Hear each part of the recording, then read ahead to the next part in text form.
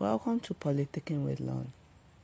Still on the conducted election, that is the presidential election of 2023, in which Asiwaju Bola Ahmed Tinubu has been declared as the president of the Federal Republic of Nigeria.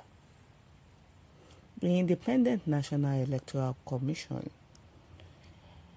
being headed by Mahmood Yakubu, has seek a court consent, asking the courts to grant them the permission to erase all documents from the bimodal verification and accreditation system, that is the BVAS, in order to conduct the forthcoming governorship, state and House of Representatives election for March 11th. There are only two things that could happen. The first, if they have to wipe all vital information from the BVAS, that implies there will be no evidence for the opponent parties like People's Democratic Party and Labour Party to hold on for results. The second thing that can happen is for them to postpone the forthcoming governorship election.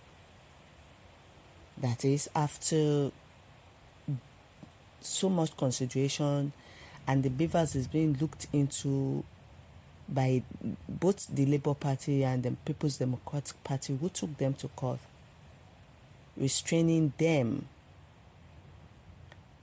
must have verified that every information uploaded on the BVAS are correct and authentic. Then they could conduct the forthcoming governorship election.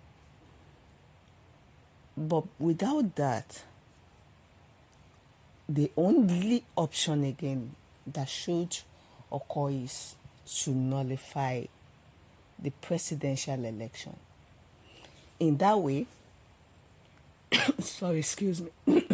that way,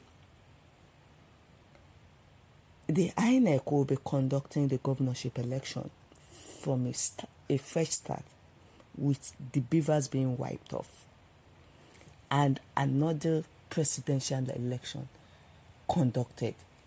Then we'll know the authenticity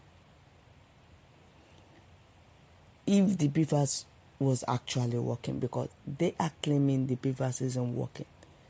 So if the BVAS never worked, why did you invest so much in that BVAS? If the BVAS never worked, why are you demanding to wipe off all data from the BVAS? Though it's been used before, it was only in Osun State I knew the BVAS was being used. So they couldn't have used all BVAS electronic machines in Osun and now being used for the whole 36 states in the country.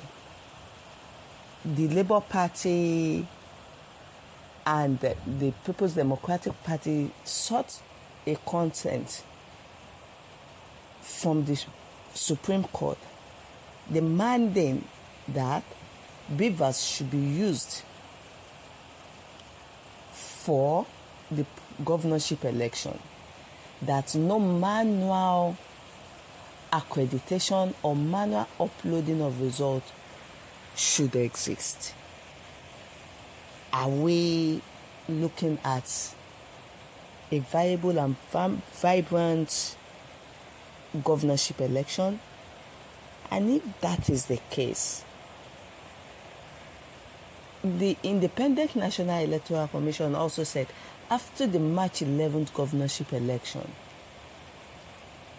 that some set of elections would be conducted for the presidential election, that is like a rerun. If this is, that implies the results are inconclusive.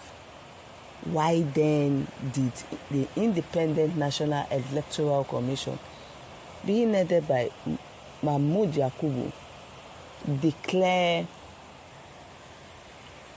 Asiwaju Bola Ahmed Tinubu as the winner of the election, which was conducted on February 25th. You can see the discrepancies in it. I hope this March 11th election wouldn't be another version of the February 25th. Well, we hope to see what will happen. We hope to see how it goes. And then